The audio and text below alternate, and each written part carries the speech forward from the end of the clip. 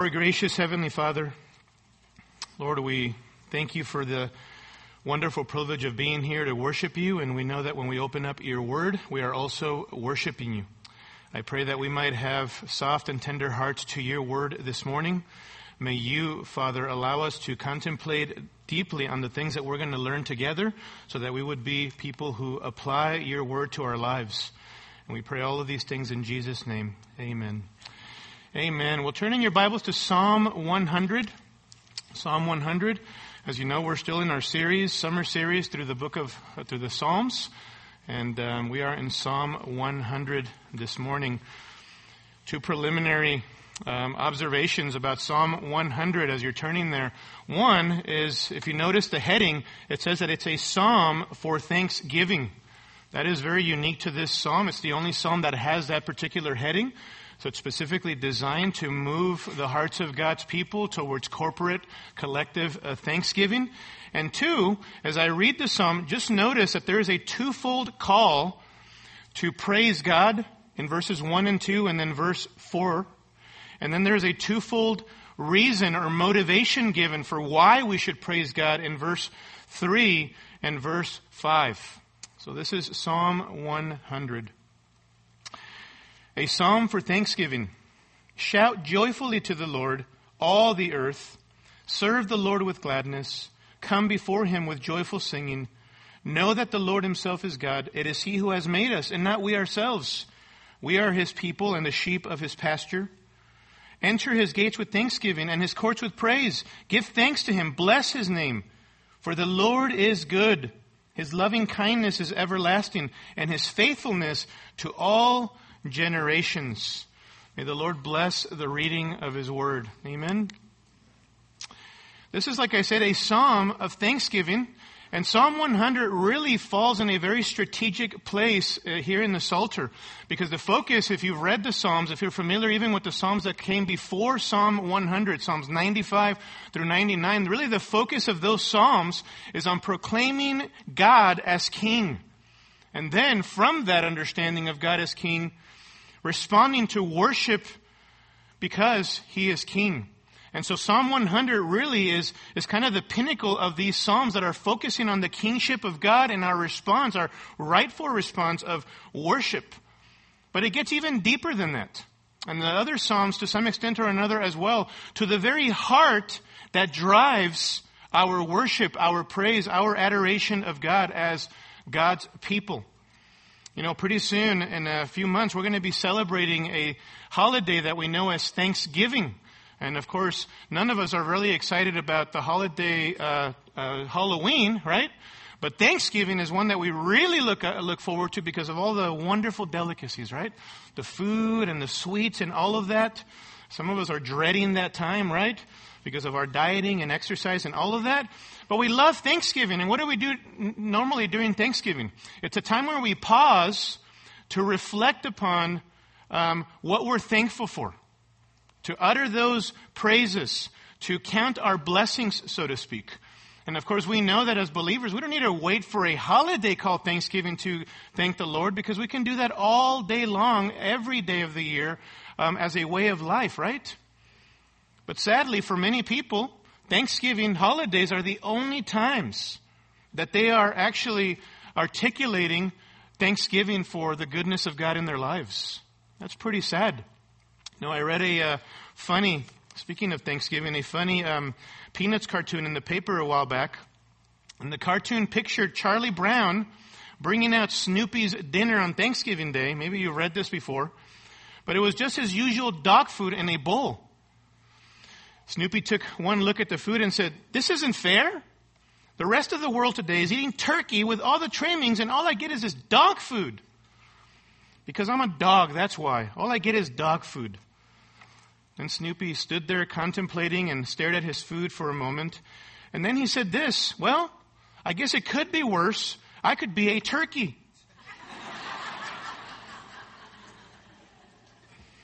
In other words, we can always find something to thank God about, right? In his case, the fact that he's alive as an animal. We can always find things to thank God about.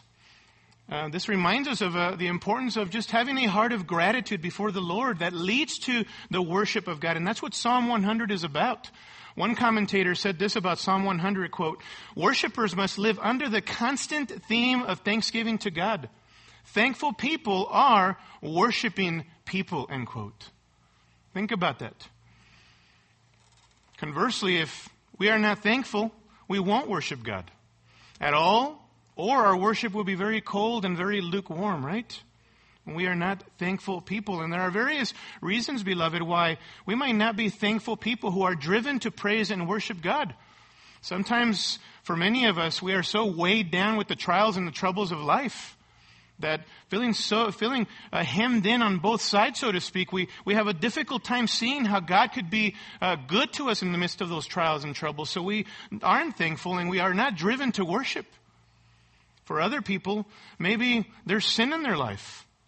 Maybe they are hiding some sin or they are coddling sin in their life. And sin, more than anything else, has a way of hindering, of being an obstacle to a heart of thanksgiving, right? For other people, maybe it's that you are not saved. If you characteristically are not a thankful person, where God is not even in your thoughts, where you are not even bringing the truth of who God is and what He's done to bear upon the things that you're going through, as a way of life, maybe you need to ask yourself some harder questions. Am I even saved? Maybe you've been to church for many years. Maybe you've been around God's people for a long period of time. Maybe you've heard message after message after message, even messages about giving thanks to the Lord. And yet you are not characteristically a thankful person. You're always grumbling. You're always complaining.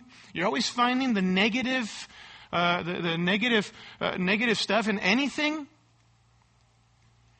These are all problems that hinder our thanksgiving and therefore our worship. Well, this psalm helps us, beloved, with this. It helps us cultivate a heart of gratitude that leads to heartfelt worship. And here's what we see in this psalm. What we see in this psalm is that our memory of God, who He is and what He's done, should stir up melody in our hearts that leads to praising God. Listen to this again. Our memory of God, who He is and what He's done, should stir up melody in our hearts that leads to singing and leads to praising God. In other words, the more that you are gripped by the person of who God is, then you're going to be moved as you're gripped by His person to worship from a heart of gratitude for all that He's done in your life. That's what this psalm is all about, grateful worship by the people of God. And I want to highlight three aspects here from this psalm very briefly in our time this morning of this grateful worship that this psalm emphasizes. I want you to notice first and foremost the summons here to grateful worship. There is a summons or a call to grateful worship. It's a twofold call in verses 1 and 2 and then verse 4. You know, our brother Ian, who leads our band up here, our worship team, every Sunday morning, he opens up our time in the singing of praises with a call to worship, right? He might read a scripture. He might exhort us. Maybe a reflection from God's word. He calls upon us to reflect upon truth concerning God so that we might come into His presence with the right kind of heart attitude and exuberance, perhaps. He is calling us to worship. And that's really, really biblical. This is one example here of the fact that all of the earth in verse 1 is called upon by the psalmist to shout unto the Lord, to praise Him, to worship Him. And he does this throughout the psalm with 7 imperatives, 7 commands given in Psalm 100 that call upon us, summon us to worship. Notice verse 1, shout joyfully to the Lord, all the earth. Verse 2, serve the Lord with gladness. Verse 2, come before Him with joyful singing. Verse 3, know that the Lord Himself is God. Verse 4, enter His gates with thanksgiving. Give thanks to Him, verse 4. Bless His name. All of these commands or imperatives emphasize that all human beings, he says all of the earth in verse 1, meaning all people are under obligation to pledge allegiance and devotion to God because He is the King of the universe. All of these commands, all of these things that we ought to practice, these actions, are befitting royalty. God is king, says the psalmist. Therefore, verse 1, shout joyfully. That's a homage shout, a paying tribute to a king with exuberance and praise and reverence and admiration and awe and respect for our great God because he is king. Shout joyfully to him. We've seen this in movies, haven't we? Where a king or a military victor appears before the people or enters a city, and people might shout in that movie, "Long live the king! Long live the king!" And they're celebrating this victor or this king who is coming amongst them as royalty, and they're saying, "Long live the king," celebrating his presence amongst them. That's the idea here. That's the idea. The psalm is summoning all people to celebrate the king. Now the emphasis here is on corporate worship. That when the people of God come together for corporate worship, that we ought to be celebrating who God is and what he has done. But he's summoning all people to worship also as a lifestyle, a way of life. And I get this from the word translated in verse 2, serve, which can also throughout the Old Testament appear as worship or be translated as worship or serve in verse 2. It's a play on words that can be translated worship or adoration, and it refers both to deeds of service and public corporate acts of service. In other words, worship is a way of life. It's comprehensive. It's all-encompassing. We worship God privately in our service. We worship God in our obedience and our kind deeds done towards other people. And we worship God publicly in corporate worship when we gather together on Sunday mornings or in other small groups in the context of our church. It's a beautiful picture. All of life is worship. All of life is worship. All creatures and especially human beings, beloved. Every single one of you sitting in this auditorium this morning were created for worship. And like magnets, our hearts are drawn to objects of worship. We are drawn to worship. And the only question for every human being born into this world, past, present, or future, is who or what do you worship? What do you value? Or who do you value? What do you love? What do you cherish? What consumes your thoughts, takes your time, drives your passions? What takes up your resources? If you answer some of these questions rightly and honestly, then you're going to get the answer to what or who you worship. Some of us worship money. Some of us worship possessions. Some of us worship career or success. Some of us worship self-image or popularity or notoriety. Some of us worship sex. Some of us worship relationships. Some of us worship family or marriage even. To the point where when things are not going well in those contexts, then we are robbed of our joy and we don't worship God supremely, even in the midst of those relationships. We're all so different, and yet all of these things are things that we worship. And yet the Bible says that every human being was created for God. For God. For the glory of God. For the worship of God. And to not live for the singular purpose of glorifying God and worshiping God and praising God and adoring God is to live in rebellion against your Maker and to be in mutiny against your Maker, you see. Because He made you. This is what Romans chapter 1 verses 18 and following speaks about. There Paul exhorts about the importance of preaching the gospel unashamedly. And then he begins by saying the whole world is under the wrath of God, the present wrath of God in their ungodliness and wickedness. And the greatest way, that this is the most basic way that the world is in rebellion against God in Romans 1 is that they do not acknowledge God or give thanks to Him. They don't worship Him. They don't give Him thanks. You want to know what the problem, beloved, is with our country more than anything else? Is that God has given America over to the consequence of her rejection of the one true God as King. That's the problem with our country. And then we've seen how that's been manifested in so many, many things, right? And so all peoples here are summoned to grateful worship. Listen, the reason why, if you're a believer this morning sitting in here, why God saved you, He saved you so that you would worship Him. in spirit and in truth, internally and according to that which is true, according to His word and who He is. Are you a genuine worshiper of God? Is worship, even corporate worship, on a Sunday morning, to use an example, is corporate worship a priority for you? Do you look forward to worshiping God with the saints in light of all that God has done for you? And maybe there are some of you here this morning who have not bowed the knee to the King. And according to Psalm 2, the way that you can begin to worship God truly in a way that honors Him is by bowing the knee to the only Savior of the world, who is the person of the Lord Jesus Christ, according to Psalm 2. You must kiss the Son. You must bow to the Son of God, the one who went to the cross to pay for your sins. You must trust in Him. And that's how you begin a life of genuine worship that pleases the Lord, right? By bowing to the one true King of the universe, the Lord Jesus Christ. Now, secondly, I want you to notice that God doesn't just want some external ritual, some stoic approach to our worship. And what I mean is that we were created to worship God is obviously something that we see so clearly, not only in Psalm 100, but all over the Word.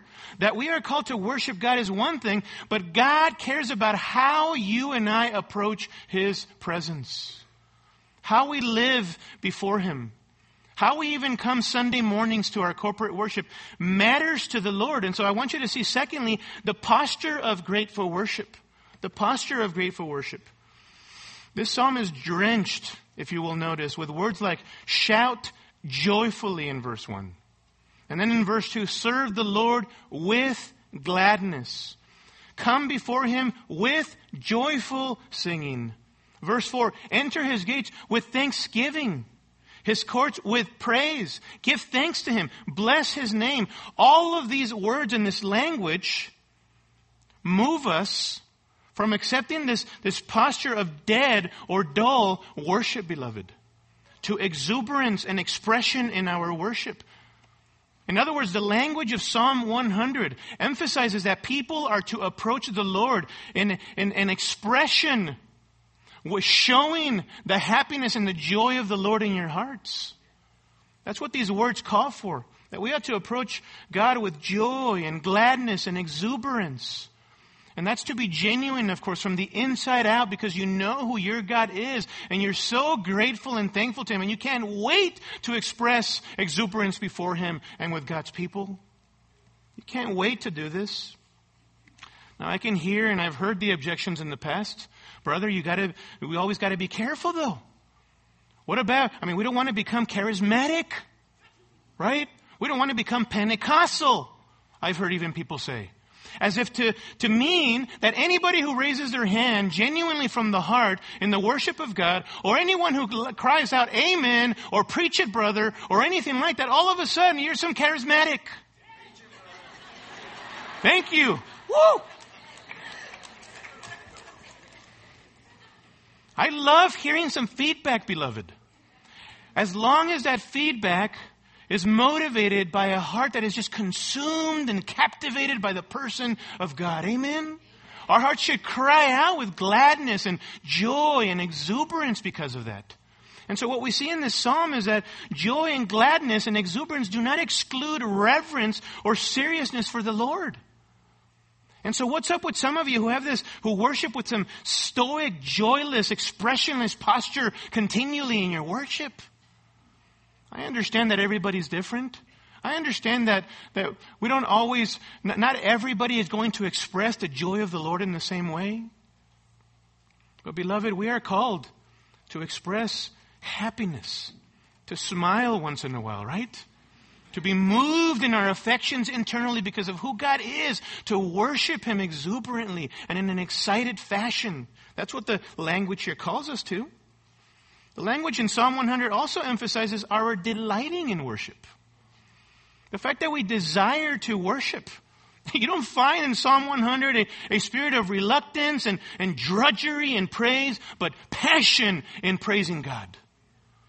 Inflamed by the person of who God is. That's what you find in Psalm 100. But some of us have such a bad attitude and are so negative whenever we gather for corporate worship. What a drag to come again. How inconvenient. How selfish of the elders to change the time of the corporate worship service to 9 a.m. on a Sunday morning. Who wakes up that early on Sundays? There's football games for crying out loud going on Sunday mornings. Or whatever else is going on right now. Now I have to wake up earlier on Sundays and have to go to church earlier for worship. Pah! We can have that kind of an attitude even if we don't express it that way. You know who you are.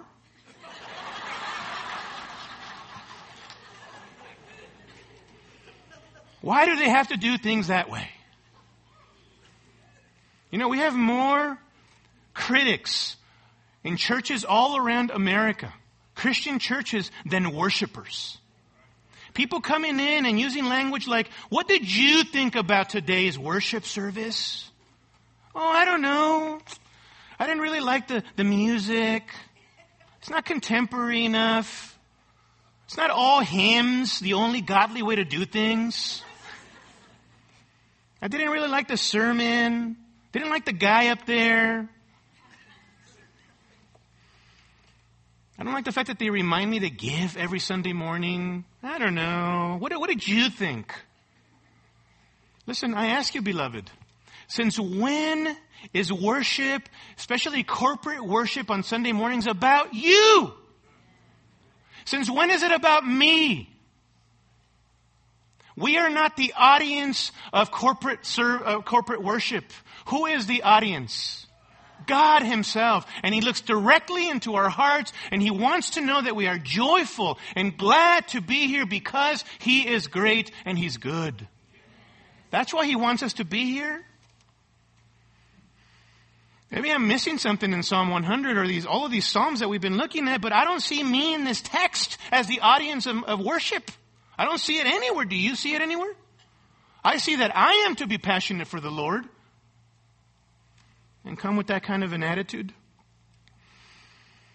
Beloved, God cares more about your heart attitude and posture in worship than just showing up on a Sunday morning, simply going through the motions or just being forced to come to church because you have to, because your parents want you to just come to church.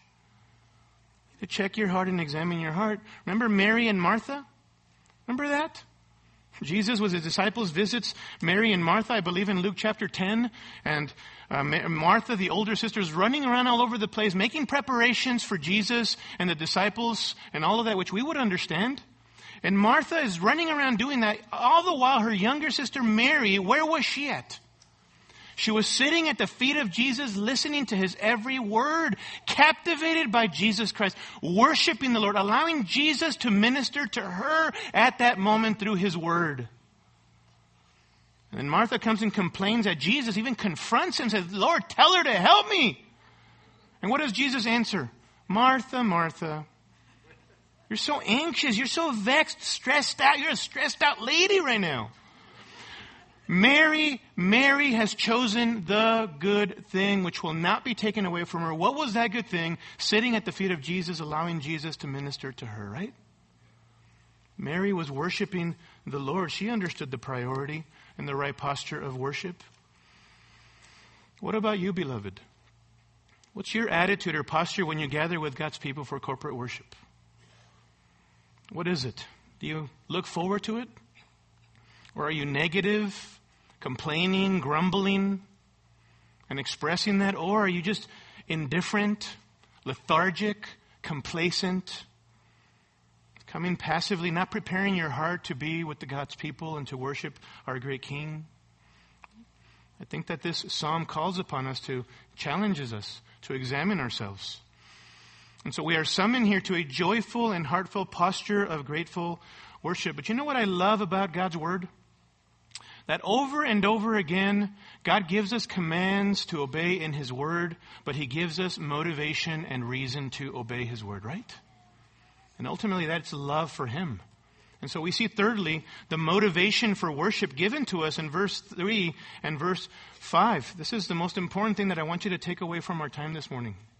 That if you are going to be a person who manifests, shows heartfelt worship before the Lord, you must be moved from the inside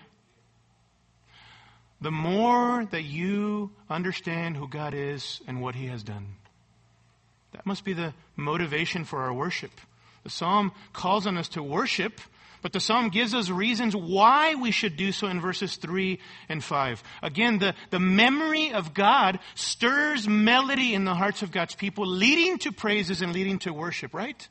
And so notice, God Himself is the motivation for our worship. In verse 3, it's because of who God is that we worship with a grateful heart. No, look at verse 3. Know that the Lord Himself is God. When He says there, know that the Lord Himself is God, He's not simply suggesting that the Lord is God. If I were to say to my dear wife, honey, know that I love you. Or to a friend, know that I love you. Know that I care for you. I am not presenting to them the possibility of the fact that I love them, right? I'm not making a suggestion to them. I'm making a declaration. I'm confessing to them, no, beyond the shadow of a doubt, that I love you, that I care for you. That's the idea here in verse 3. He's declaring, confessing the following truths about God as motivation for praising God. And so why should we worship God? Notice in verse 3 first, because the Lord Himself is God. Because He's God. And there is no other God. He is the one true God of Scripture. He is Yahweh. He alone is God, and everything that we have comes from Him. He is supreme. There is no other. Isaiah 45 verse 5 says, I am the Lord, and there is no other. Besides me, there is no God. And Isaiah 46 verse 9, remember the former things long past, for I am God and there is no other. I am God and there is no one like me. And then he builds upon that. Second line of verse 3, it is He who has made us and not we ourselves. I prefer how the NIV and ESV translates this. It is He who has made us and we are His. Meaning He owns us. He made us. We belong to Him. There is no creature who has been born into this world who is autonomous. We all are dependent upon our Creator. He owns you. He owns you. And then look further in the third line of verse 3. We are His people and the sheep of His pasture. We've seen that beautiful language before in Psalm 23, if you remember, of God as our shepherd and we, His people, as His sheep. The fact that He is our gentle, caring protector and provider. God cares for us. He's our caretaker. He provides for us. He protects us. We might say that in one sense the whole world experiences the care and provision of the Lord. That's what we call God extending His common grace to people, regardless of the fact that they are rejecting Jesus Christ. He is gracious to people who are unloving and who reject His authority over them and His love for them. But in a fuller sense, God is only shepherd to those who know Him, to those who have a relationship with Him by faith in Jesus Christ. That's why 1 Corinthians chapter 6 verses 19 and 20 says that we believers belong to Christ. We are not our own. We have been bought with a price. Therefore, we are to glorify God with our body. What price was that? The blood of Jesus Christ on the cross for our sins, right? And by faith, we are united to that sacrifice in a saving way. What we see here, beloved, is that knowledge of God precedes grateful worship. Our memory of God's supremacy, that He alone is God, that He created us, that He's our shepherd, should motivate melody in our hearts, leading to exuberant worship in each of our lives. This is why our songs, and I appreciate Ian and the worship team, and Tim Adams in the past, and those who have come before us, the songs are always rich, theologically rich, with the triune person of God and God's promises and God's word and the riches of the gospel of Jesus Christ. Why do we do that? Because our hearts, beloved, as we sing these beautiful truths in these songs, our hearts are moved towards a genuine worship, singing and praising God and blessing His holy name. Amen? God's people love to be saturated with the truth of God. Also notice we worship and are motivated to exuberant worship because of who God is, also because of what God has done. Look at verse 5. For the Lord is good. His loving kindness is everlasting and His faithfulness to all generations. Back in verse 3, we saw the absolute authority and the power of God as God and Creator, and therefore we are to be submissive to Him, to worship Him as God. But verse 5 emphasizes God's grace and His goodness for His people, if you notice. The fact that the Lord, verse 5, is good. That motivates us towards worship. The Lord is good, beloved. Oh, taste and see that the Lord is good, says the psalmist in Psalm 34, verse 8. From the very beginning in Genesis 1 and 2, the creation account, what do we see repeated over and over after certain days and certain aspects of God's creation? We see that everything that God created was good. And indeed, when He created human beings made in His image, it was very good, wasn't it? God is good. He's good. He created a good creation. It's sin that corrupted it. In Acts chapter 14, verses 16 and 17, it says that God does good to the whole world, even the nations who have gone their own ways. In James chapter 1, verses 17 and 18, it says that every good and perfect gift comes down from above, from the Father of lights, i.e. God, with whom there is no variation or shifting shadow. And in that context, he's making the point that God only gives good gifts. God is never, ever, ever, no matter how much you try to search for Him in evil, He's never, ever, ever the author or originator of evil. He's only good. He only acts for the benefit of His people. Romans 8:28, for we know that God causes all things to work together for good to those who love God, who are called according to His purpose. Amen? God is good. God is love. Verse 5, His loving kindness is everlasting. We've seen this beautiful word in the Hebrew, loving kindness, the word hesed, which refers to God's covenant love for His people. It emphasizes the fact that God's love is loyal, that God's love is unwavering. He is committed to His people. He is steadfast, unwavering in His love. Beloved, there's nothing that you could ever do if you are in Christ to no longer be loved by God. He loves you as He loves His own Son. His love is everlasting no matter what happens with the world. No matter what difficulties we are experiencing in our country. No matter what difficulties we are experiencing in our world. If you have trusted in Christ as Lord and Savior, God loves you. He is with you. He is for you. He loves you. God's faithfulness, and His faithfulness, verse 5, to all generations should motivate us to worship. Will God ever give up on you if you are His child? No. He's faithful. He's faithful. People come and go, beloved. Kingdoms come and go. Rulers rise, rulers fall. Nations come, nations fall. Promises are made and often not kept. Expectations don't come to pass so often in our lives. Life is full of disappointments and brokenness. And even we ourselves who are people in Christ are often so unfaithful to the Lord, and we don't obey Him, really believing that He's after our good, right? We are faithless so often. But listen to me, in the midst of it all, of a changing world and society, God remains faithful. His faithfulness to all generations is so true. 2 Timothy 2:13 says, if we are faithless, He, God, remains faithful, for He cannot deny Himself. Why? Because He's faithful. He will never go back on His promises. That's why we love to sing, Great is Thy faithfulness, don't we? It's one of my top 10 hymns. I love that hymn. We sang it at our wedding close to 20 years ago or 19 years ago now. Great is Thy faithfulness, O God, my Father. There is no shadow of turning with Thee. Thou changest not, Thy compassions, they fail not. As Thou hast been, Thou forever wilt be. Great is Thy faithfulness, Lord, unto me. Love that refrain, don't you? He's faithful to us. Psalm 37 verse 25 says, I once was young, and now I am old, yet I have not seen the righteous forsaken. I love that.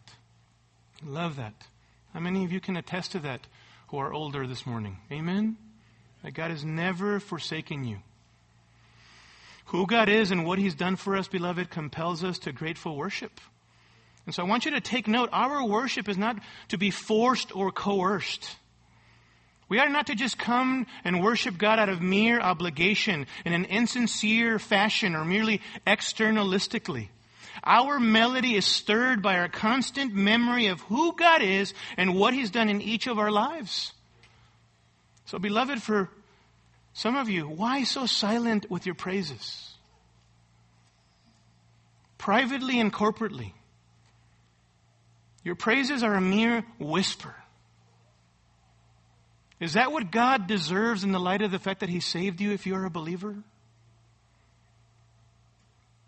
Why are your lips shut to praising God? Why are you not adoring Him and admiring Him and speaking of Him in a way that exalts His great name? For others of us, have we forgotten where we came from? Have we forgotten what God has done in our lives? Even in the light of the fact that we were such great sinners? Have you forgotten about your days of immorality and impurity? Of exploiting people? Have you forgotten about the fact that you were a lover of sex? It didn't matter who you brought down and who you hurt in that lifestyle of immorality? Have you forgotten about your slanderous, gossiping ways? How you used to bring people down and tear people down with your words? Have you forgotten about the fact that you used to trust in your works? Thinking that because you kept all of the rules and laws on the outside, and you were moral, quote unquote, that somehow, apart from Christ, that gained you some favor with God. Have you forgotten about that kind of wickedness? Some of us have forgotten about where God has saved us from. And beloved, please hear me. I'm not reminding you of these things to numb you or to paralyze you, but simply to remind us, as Paul so often does in his epistles, to remind us of where we've come from so that we would be reminded of how unworthy we are of God's grace and goodness and how good God has been to us, right? 1 Corinthians 6:11, such were some of you in all of these wickedness, Paul says. But you were what? Justified. You were washed. You were sanctified. You were justified in the name of the Lord and in the Spirit of our God. Such were some of us. Oh, God's goodness is seen most potently in our salvation, isn't it?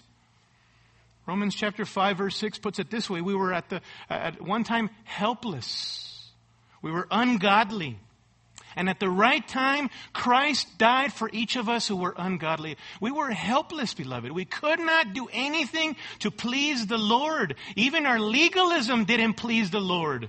Or our libertarianism didn't please the Lord. We were law breakers. We could not get up from our desperate condition. We needed God to perform a rescue operation, and indeed He did, didn't He? Have you forgotten about that? Have you forgotten about your hopelessness and the fact that you and I, beloved, spiritually speaking, we were fatherless? Fatherless. But according to Romans chapter 8, verses 14 through 17, we have been adopted into God's family. We have been given the Spirit of God by which we cry out, Abba, Father. We are God's children, God's family. Let God's goodness, beloved, and reflecting upon where He has saved you from, motivate you to worship and to give Him thanks. That's what He gets at in verse 4. Notice, enter His gates with thanksgiving. That phrase there, with thanksgiving, signifies that when we enter the presence of corporate worship, we are to do it with an enthusiastic, glowing report of God's grace in our lives. Think about that. We are to testify concerning the goodness of God to one another. We are to, verse 4, give thanks to God, to bless His name. To bless means to show gratitude and respect for God. It's a public praise that enhances the Lord in the minds of people. Think about that. Do you speak about God to other people in a way that exalts His great name, that elevates people's view of who the Lord is and what He's done? How many of us speak to others about the Lord this way? You know where that comes from? Love for the Lord. If you lack love for God, you will very seldom speak about Him. If you lack appreciation or gratitude for what God has done in your life, seldom will we ever hear praises coming out of your mouth towards the Lord. But when you love God, you will speak about Him. I used to travel with a team of brothers to other foreign countries, and one of the things that they hated me for, in a loving, brotherly kind of hateful way, was that oftentimes, and I didn't realize this until somebody cracked a joke on one of these trips about it. Dude, you're always talking about your wife, that you miss her, and you can't wait to go back with your wife. Oh my goodness, shut up already. They said that in a sanctified kind of way. But I love my wife. I love my wife. And isn't that so normal for us? When we love someone, we want to speak about them. And we want to talk to others about them. How much more, beloved God? Because we love Him, we want to tell people about His greatness and His goodness. Listen to me. God has saved you, if you are a believer, so that you would live to tell about His grace. You are on mission to tell people about His excellencies here on this earth.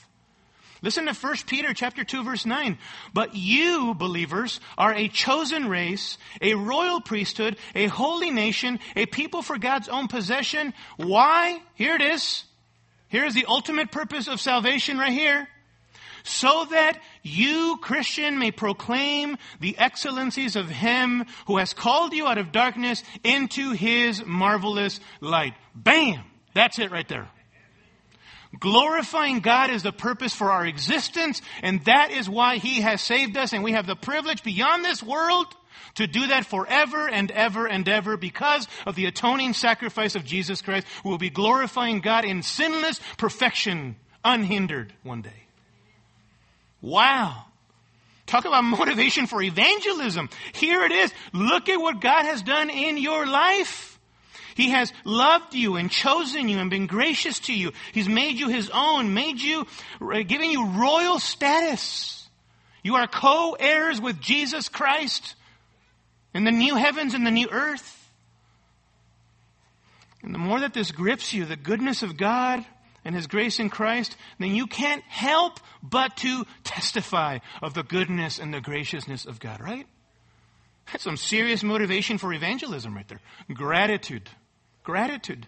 C.H. Spurgeon says this, quote, "Gratitude is that oil which makes the wheels of life revolve easily. And if anybody ought to be grateful, surely we are the men and women for whom the Lord has done so much. Enter His gates with thanksgiving and enter His courts with praise," end quote. Gratitude motivates worship. The memory of the goodness of God, beloved, should stir melody in our hearts, leading to exuberant worship and praises. Amen? Are you thankful for who God is and what He's done this morning? Are you grateful? The Bible says in 1 Thessalonians 5:18 that in everything we should give thanks, for this is God's will for you in Christ Jesus. What's God's will for you in Christ Jesus? That you would be a grateful worshiper. Is grateful worship characteristic of you? Do you serve the Lord out of a heart of gratitude because you love Him? Do you gather with others for corporate worship or small groups and you are speaking of the wonderful excellencies of God in those small groups? Are you chomping at the bits to be here on Sunday mornings because you cannot wait to gather with the corporate people, the corporate body, and worship with exuberance because of who God is and what He's done? Does that characterize us, beloved? We need to remember that God wants worshipers before He wants workers. And that the only acceptable workers are those who have learned and are learning by the grace of God the art of worship. Amen? Let's pray together, and then my brother Ian's going to come on up. Our gracious Heavenly Father, You are a great and good God. Oh Lord, one measly sermon, or thousands of sermons, can never tell the full story of Your majesty and who You are. Father, I pray that we would be people on mission that would live to tell of Your excellencies and of Your majesty. That we would do that by our example in the way that we live with joy and gladness. And that we would do that in the way that we share the gospel of Jesus Christ with others. We pray in Christ's name. Amen.